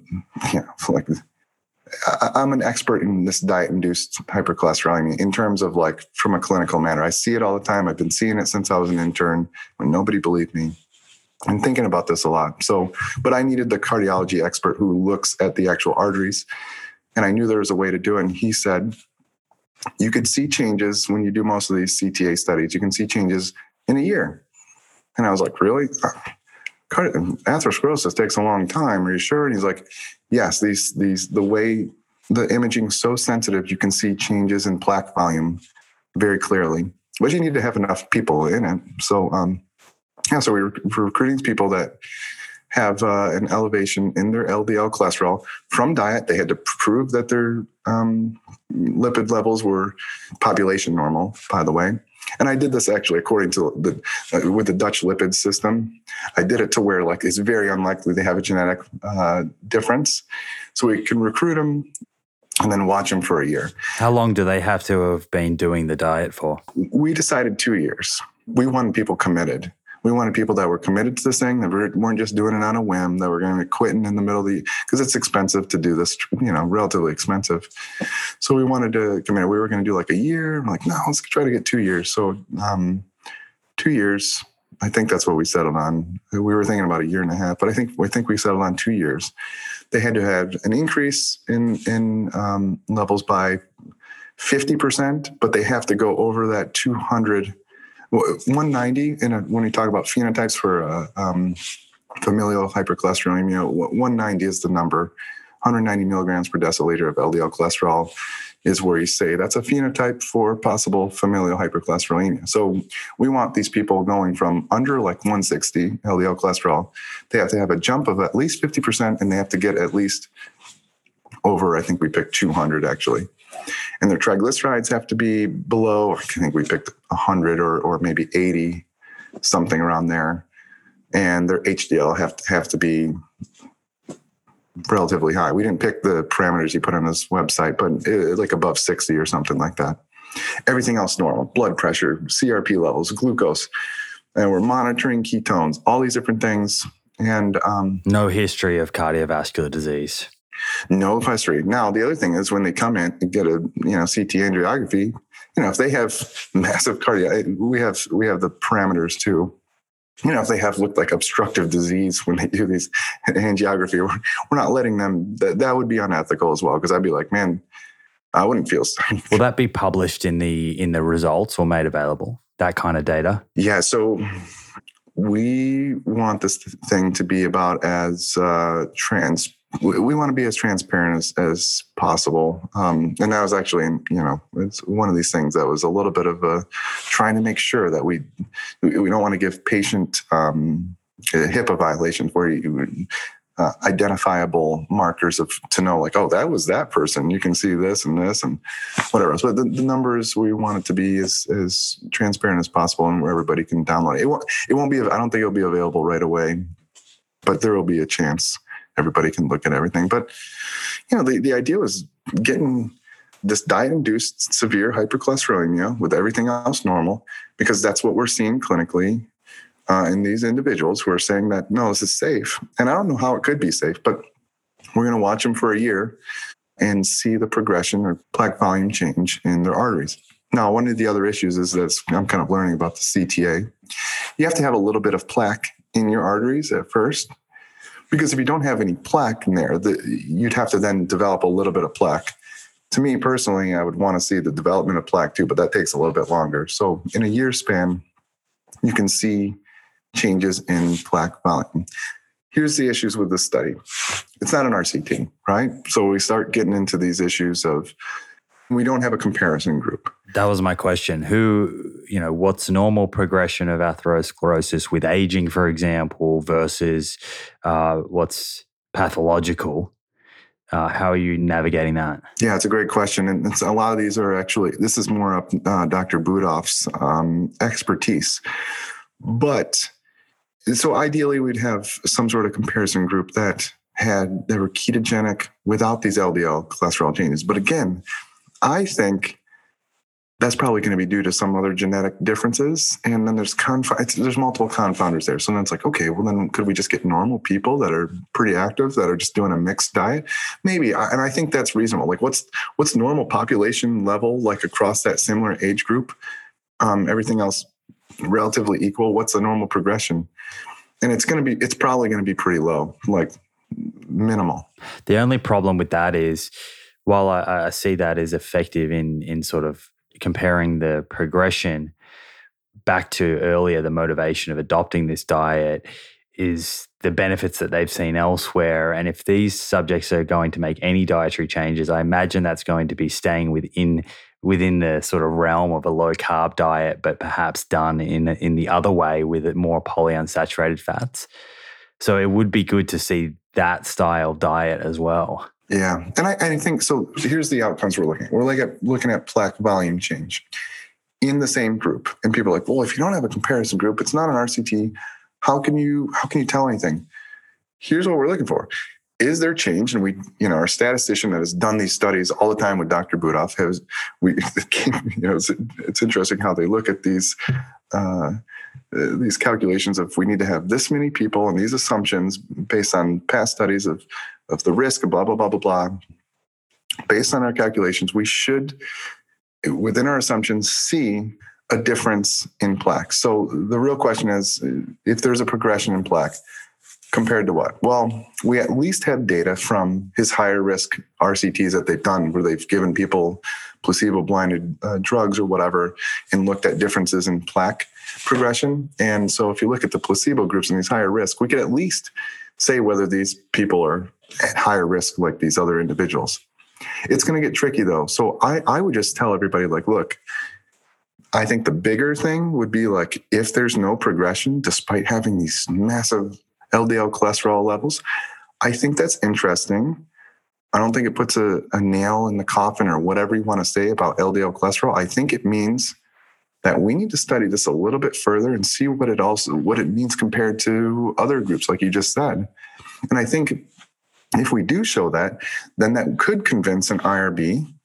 We could convince to be able to do some of these randomized or bigger prospective trials. It will open up the avenue. But if it's a slam dunk, like, hey man, these people have similar progression to like, those with like type 2 diabetes and other high risk populations that they've already studied with the CTAs.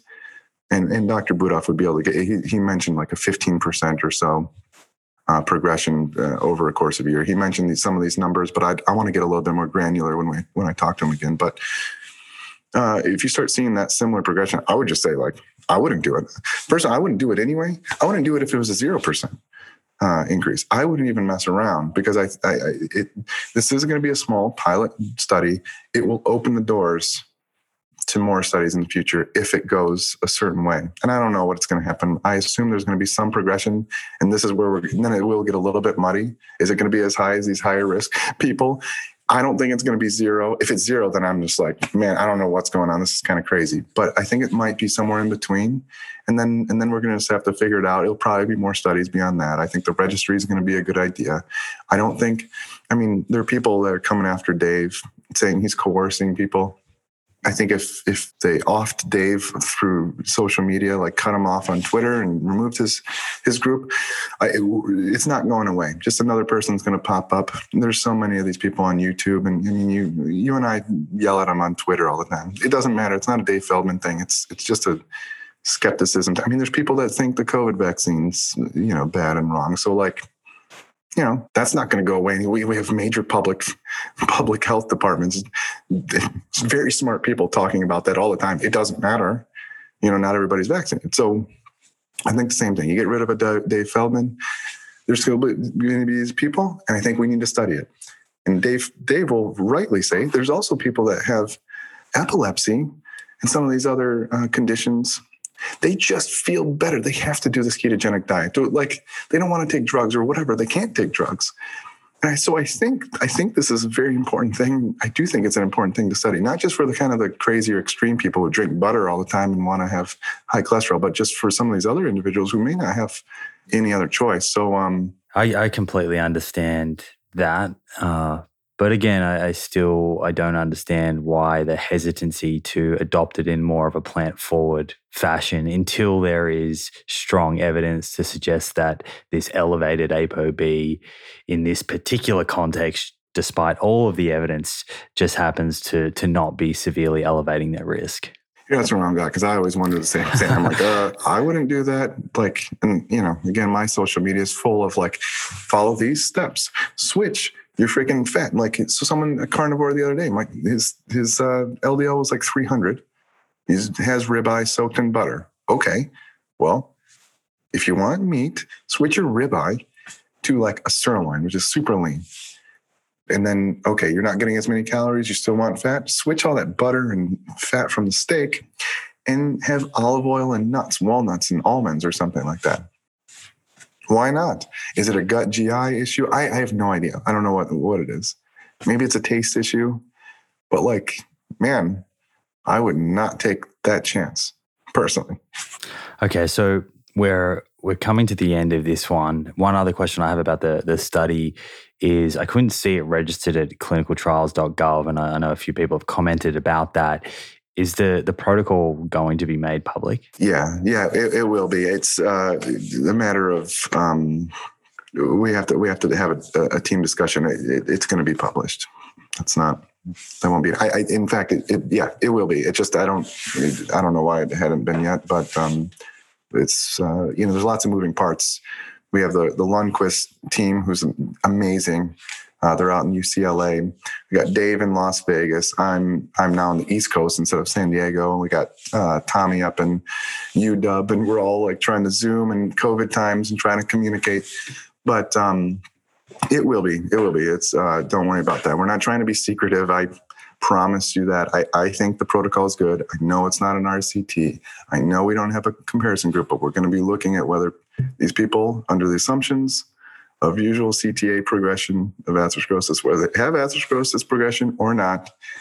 And then we're going to figure it out further from there. So, okay, great. And when could we expect the study results to be published, do you think? I would say, we've already started scanning people. It's going to be at least a year.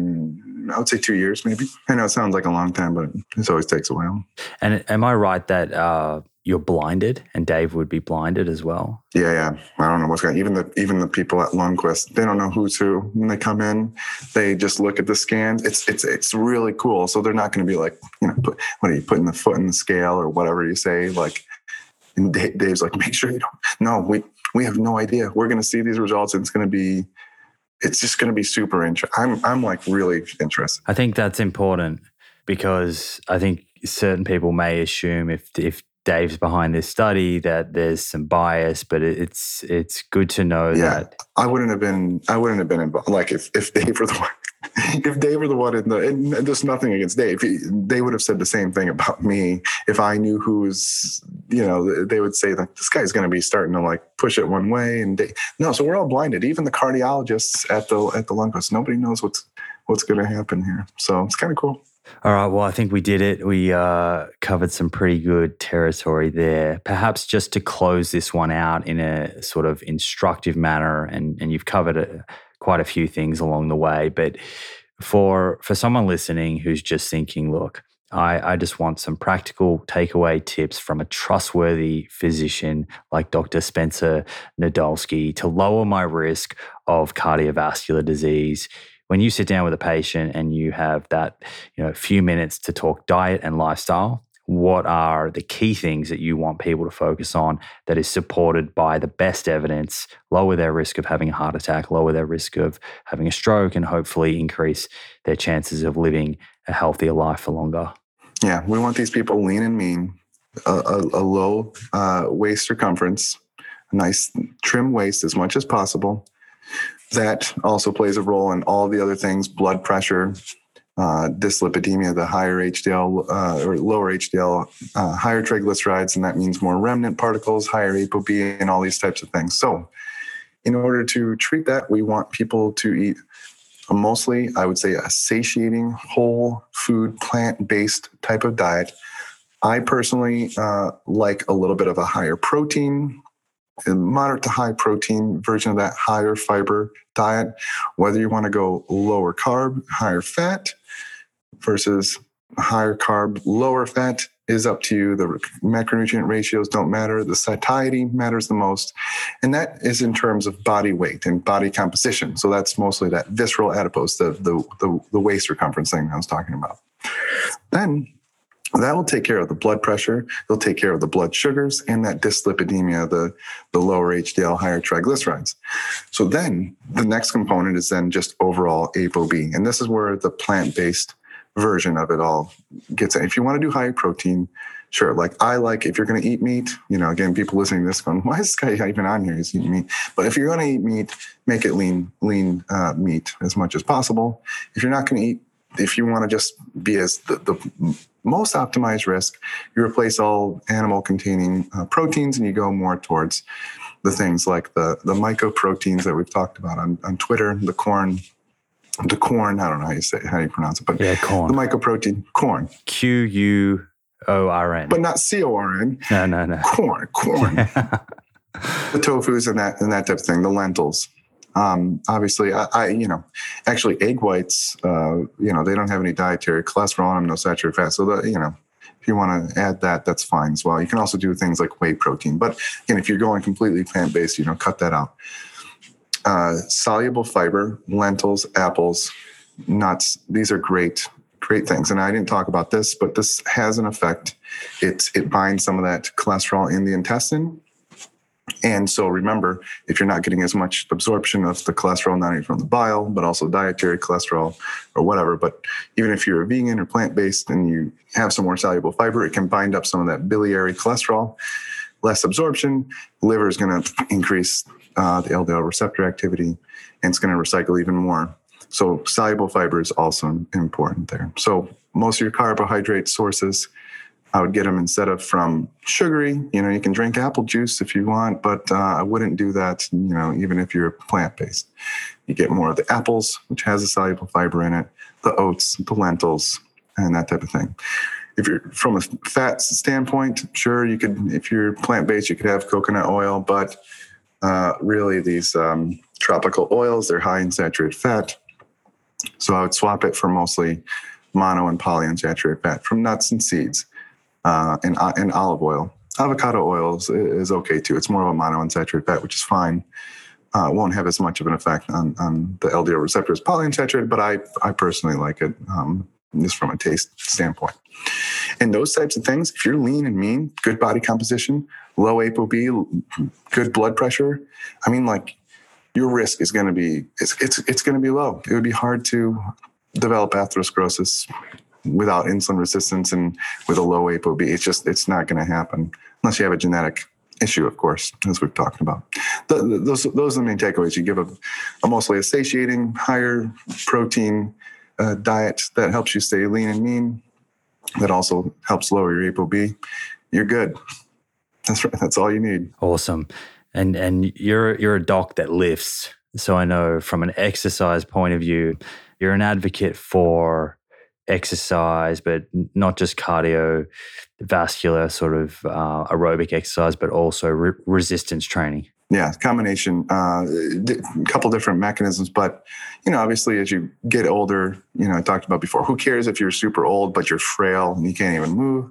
Staying strong, you're going to decrease your risk of breaking bones and things like that, but also just living a good life. And there's also more storage for glucose and nutrient without storing it as fat. So, you have more muscle, you can eat a little bit more. It's not a bad option to have. And it looks good, of course, too. Amazing. All right. Thank you, Spencer. We did it. You're a wealth of knowledge. If folks would like to connect with you, what's the best way of doing that? Instagram's probably the best, along with Twitter, but you can do at Dr. Nadolsky, DrNadolsky. That's on Twitter and on Instagram. I do TikTok, but I don't really interact with people there. And it's Dr. Spence at Dr. Spencer. I wouldn't even go there unless you just want to see stupid. I make stupid, ridiculous TikToks, but they're the same as my Instagram reels anyway. So I'm on Facebook as well. And you can go to my site, drspencer.com, DRSPENCER.com. I think it's great. It's nice to keep it light, throw in some humor here and there. Yeah. All right. Thank you, my friend. Let's do this again sometime soon. Thanks. Of course. There we go. How are you feeling? Good? Me too. There was certainly quite a bit in that one, so why don't we do a little mini recap? The most important take-home points that I'd like you to walk away with are, firstly, in all contexts studied to date, raised LDL cholesterol, and more specifically ApoB, increases the risk of developing coronary artery disease, and lowering it in all contexts studied to date lowers risk. Secondly, from a dietary point of view, if you want to lower your ApoB levels, you want to eat less saturated fat, more unsaturated fats, particularly polyunsaturated fats, and more fiber.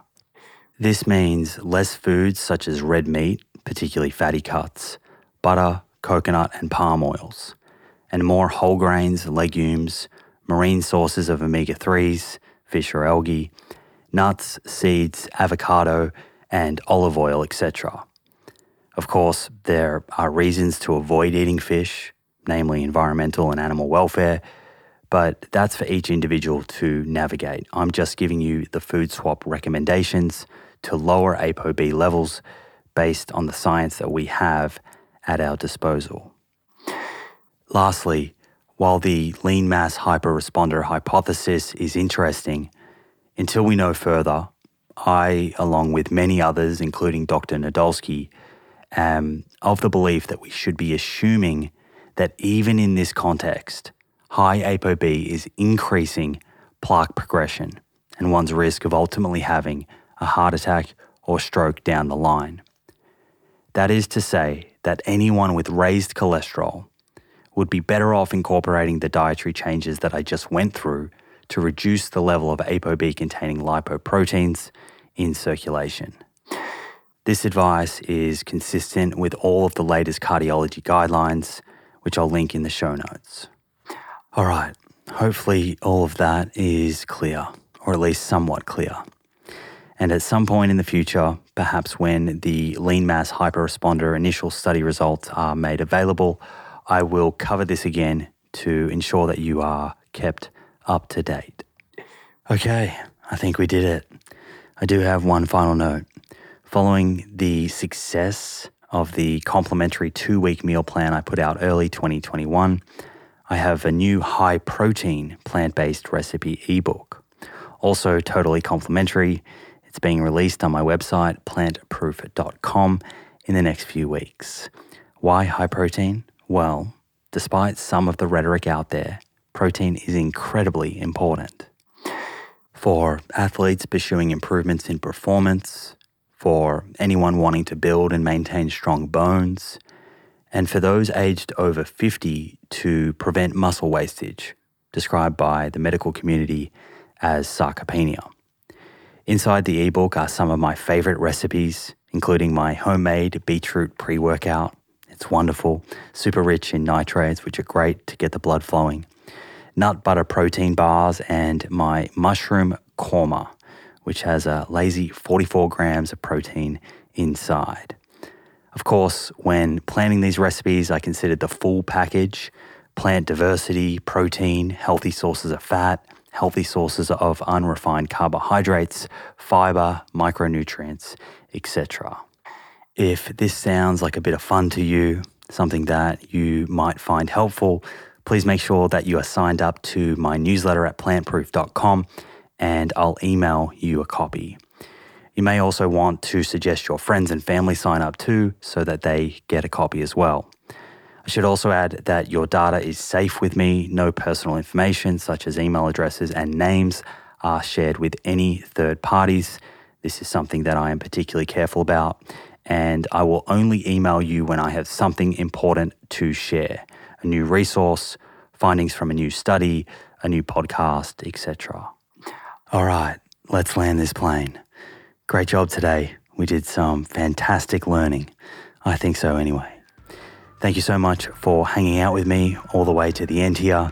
I appreciate you and your interest in nutrition science, and look forward to doing this all again in a few days' time. Until then, remember, more plants, my friends, more plants.